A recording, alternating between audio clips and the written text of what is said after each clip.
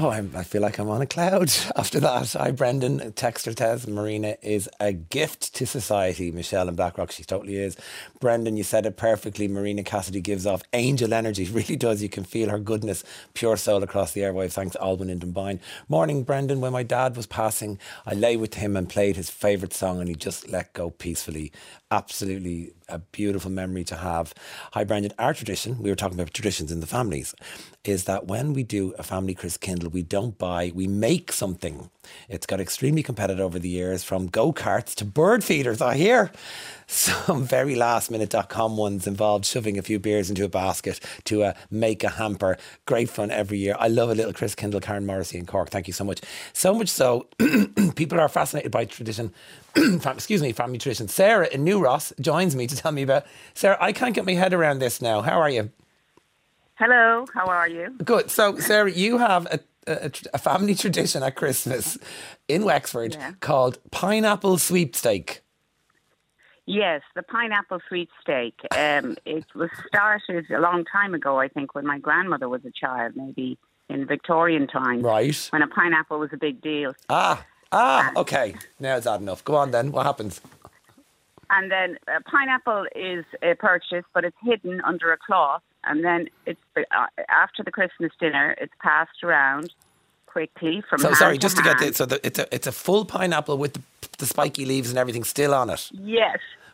Under a tea towel or something. Yeah. Okay. Under a tea towel, and then it's whipped off, and everyone has a quick look at it, and then they write down how many leaves they think are on the top, and then it's covered up again. Okay.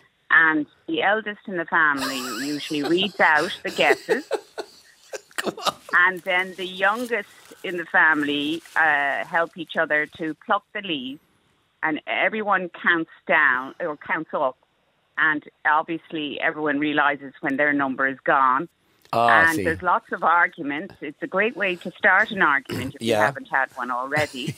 And it's about, the different coloured leaves, which count and which don't count, and whether that was a half leaf. And sometimes there has to be a recount.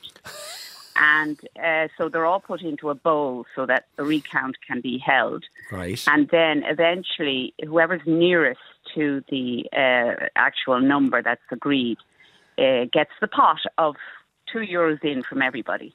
So what does the pot get up to? It used to be. Oh, it used to get up to about €30 or something like that, Okay. So, and during COVID, we kept it going because we would video chat with each other, and we'd do it on camera. So, who's the custodian of the pineapple? Who gets to have the pineapple? Oh, the winner gets the pineapple too. Okay. No, but who buys the pineapple? Who starts it all? Oh, the host. Whoever's host. hosting Christmas. And are you hosting Christmas? And I'd love to know if anybody else does it, because it sounds to me like something that might have been done in the days when oranges and apples and fruit were a bit rarer.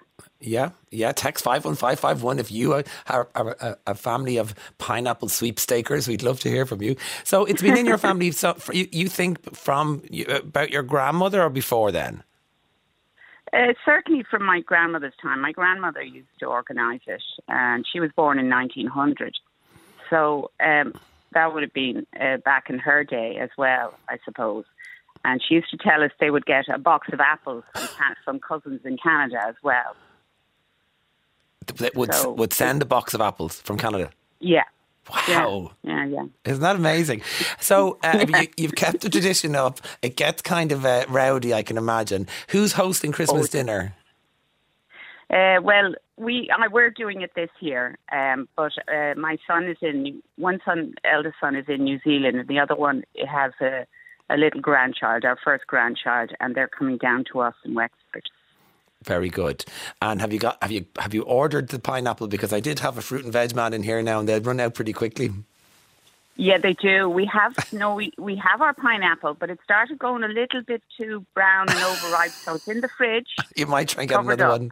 We might need to get another one to avoid too many rows about which leaves count. And just yeah, exactly. So just to finish that off, if it's not a green leaf, it doesn't count. Is that how you do it, or is that just being people? That's right. Yeah, because there are little tiny brown ones at the very bottom, and they're too hard for the children to pull out. So we usually say only the green ones. Oh, And the can get up to, depending on the pineapple, it can go anywhere from about 60 to about 150 or something. You'd be surprised how many leaves are on the top of a I pineapple. like this. So this goes on. It's quite suspenseful. Oh, it is. It's full of suspense. And It really is. we always accuse each other of, my father would make a very crafty guess. He would either be one of the lowest or one of the highest.